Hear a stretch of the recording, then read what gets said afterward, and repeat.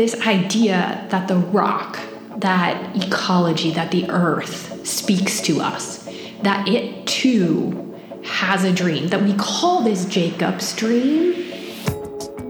This is Chapter, Verse, and Season, a lectionary podcast from Yale Bible Study.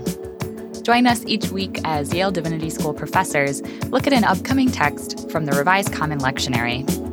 I'm your host, Natalie Owens-Pike, Yale Divinity School Class of 2023. And in this episode, we have Kate Ott, lecturer in practical theology at Yale Divinity School, and Almeda Wright, associate professor of religious education at Yale Divinity School. They're discussing Genesis chapter 28, verses 10 through 19a, which is appointed for the 8th Sunday after Pentecost in year A. Let's listen in. Genesis chapter 28, verses 10 through 19a. Jacob left Beersheba and went toward Haran. He came to a certain place and stayed there for the night because the sun had set. Taking one of the stones of the place, he put it under his head and lay down in that place. And he dreamed that there was a stairway set up on the earth, the top of it reaching to heaven, and the angels of God were ascending and descending on it. And the Lord stood beside him and said, I am the Lord, the God of Abraham your father and the God of Isaac. The land on which you lie I will give to you and to your offspring. And your offspring shall be like the dust of the earth. And you shall spread abroad to the west and to the east and to the north and to the south. And all the families of the earth shall be blessed in you and in your offspring. Know that I am with you and will keep you wherever you go and will bring you back to this land, for I will not leave you until I have done what I have promised you. Then Jacob woke from his sleep and said, Surely the Lord is in this place, and I did not know it. And he was afraid and said, How awesome is this place!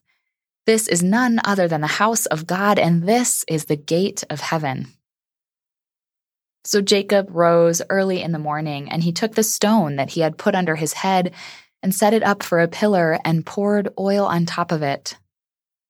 He called that place Bethel, but the name of the city was Luz at the first.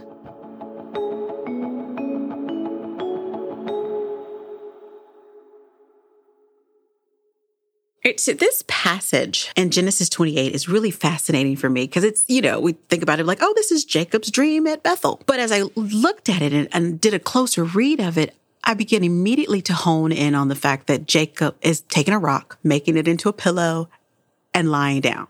Now, of course, my gut reaction is that rock is not going to make a very comfortable pillow. What is this foolishness? But once I got beyond that, the fact that it wasn't like this nice, plush pillow that he was lying on, I started thinking through what does it mean for us to attend to or value this story of Jacob dreaming and Jacob actually just taking some time, because the story starts in a very kind of regular way where he pauses because it's dark on his journey and because he's tired and he needs to rest. So he doesn't pause because he thinks this is a holy place. That doesn't happen until way later. He pauses just because of a regular human physical need. And so for me, when I think through that, it's like, this is amazing. There's something about attending to the mundane that potentially opens us up to hear or to see or to attend or be grounded and connected or connected to a rock in a particular way that opens us up to experience something of the divine or to experience something holy. And of course, all of that immediately emerges for me because this week has been one of hurriedness and craziness. And so thinking through practices of rest and pause and just dealing with like the regular human needs also given me an opportunity to be open to the divine. When I first saw the verses for this passage, immediately I thought Jacob's ladder. I did not focus on the rock. And it's a sermon by a colleague I have, Kenneth Ngwa, Cameroonian American Hebrew scholar, that forever changed my reading of this text. And similar to you, it is about that rock. And yes, the naturalness of it, the mundanity of it. I don't even know if that's a word. The idea, his sermon was called Rocky, Earthy Dream. This idea that the rock, that ecology, that the earth speaks to us, that it too has a dream, that we call this Jacob's dream, and yet it comes from the rock first. Obviously, it comes from God, but in that moment where Jacob connects, and I'm really grateful for your reading of the sense that this is just a mundane action. We all got to sleep when we're journeying. And in that moment, he's open to what the earth has to say. So Dr. McGuire says it also is out of space and time in that moment, right? That's what dreams do for us.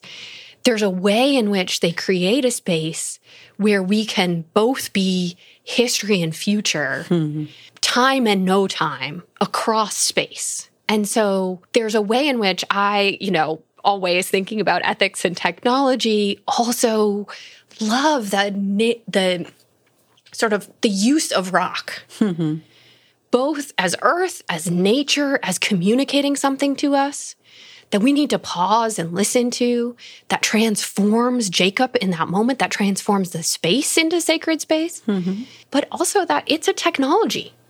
It's a form of communication. And when we think about the kinds of rocks and minerals that, say, make up our mobile phones, where do they come from? Right.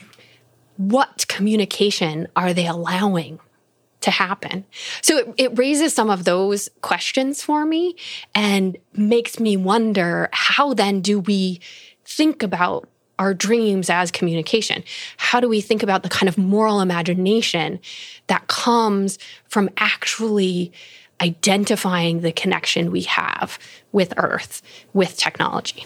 I love Kenneth's sermon, and I love the idea of focusing on the rock, but also the rock as technology and even portal, if you will, to like these dreams. Because I come from a community of people where I grew up in rural Virginia, small African-American community there, of people who get their hands dirty in the rocky ground, but also who, in probably the mundaneness of their daily lives, see dreams or see visions and have dreams as ways of opening them to and hearing from God. Now, of course, a couple generations removed from that, lovely community, I'm still a little creeped out by the idea of dreams as communication or portals to the divine. And even probably as a kid reading this particular text, I was like, yeah, so what do I feel about Jacob's ladder? And they got people going up to heaven and coming back down. And I'm not sure I want that. Like, again, I'm not sure of this vision or what this is teaching us about like that. But now, moving out of the creepy, like, ooh, that's spooky moment as a child of thinking about what this dream might have been, to reflect on the reality that there's a long and rich legacy of communities of people for whom dreams are powerful, and dreams are the ways that they understand God to give them instruction or warnings or promises. Because this is supposed to be a dream of God, providing, of God, making sure that Jacob is taken care of. Jacob and his entire family and descendants, they're all going to be protected and provided for. That's what he gets and sees in this dream. I wonder also how Jacob in that moment, the sort of transition you named earlier of I'm tired, I need to rest, this is ordinary, to this is sacred place. I am now seeing this connection to history and future. And I wonder, especially for Jacob, who I don't think necessarily chooses immediately, like, yeah, I'm going to swap out this whole birthright thing. And, is probably wondering a little bit, did God really choose me? Right. Is this really what's supposed to be right, given my community context? This I hear as a moment for Jacob to be able to take a breath and say, okay, I have this relationship with God. God has spoken with me. I have some, I don't want to say assurity, but maybe at least some concreteness to this sense of what will come next. And that sense of what will come next, I love, comes from a grounding in ancestors, in this sensibility of community that will always be there for you. So in that, I mean, I grew up Catholic and, I love ghosts. I love saints. Kind of, I think, probably confused them as a young child. I love it. But for me, that was also always the place where moral imagination happened, where I thought, wow, there's like these superheroes in my religious tradition that did amazing things. And so as I came into seminary and I was introduced to African-American traditions and to folks who had an understanding of ancestors in faith, I was able to see the connections there. Obviously, it is not the same in any way, but it helped me understand how important that is to one's moral imagination and to this eschatological future that I hear is being projected in this text, and that I think Jacob has to grab onto in this earthy way, right? Your descendants shall be like the dust of the earth. So it sort of brings us back to that rock, that earth, that connection is it's not just spiritual, it's not just technological, but it's earthy. And there is nothing that is making those things have to be bifurcated or separated. Because oftentimes we're like, well, if we're grounded, then we can't be spiritual. Or if we are using our hands or thinking about something in an ecological way, it's materiality. So we're, again, not spiritual, not in this dream world. And it's so fascinating, both for my own like traditional community, but for I think even the call here in this text is like these things are always being interwoven. And so what newness, what richness emerges? I love the language you're using of moral imagination, but even more so, what kind of technical or earthy imagination emerges when we're holding these things together? Thank you for listening. And thank you to our professors for your insights on this scripture.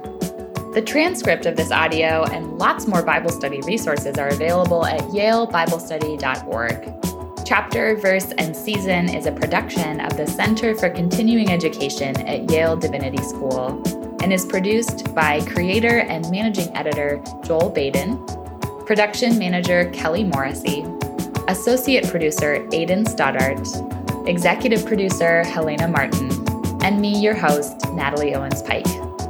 Mixing on today's episode and our theme music are by Calvin Linderman. And we'll be back with another conversation from Chapter, Verse, and Season.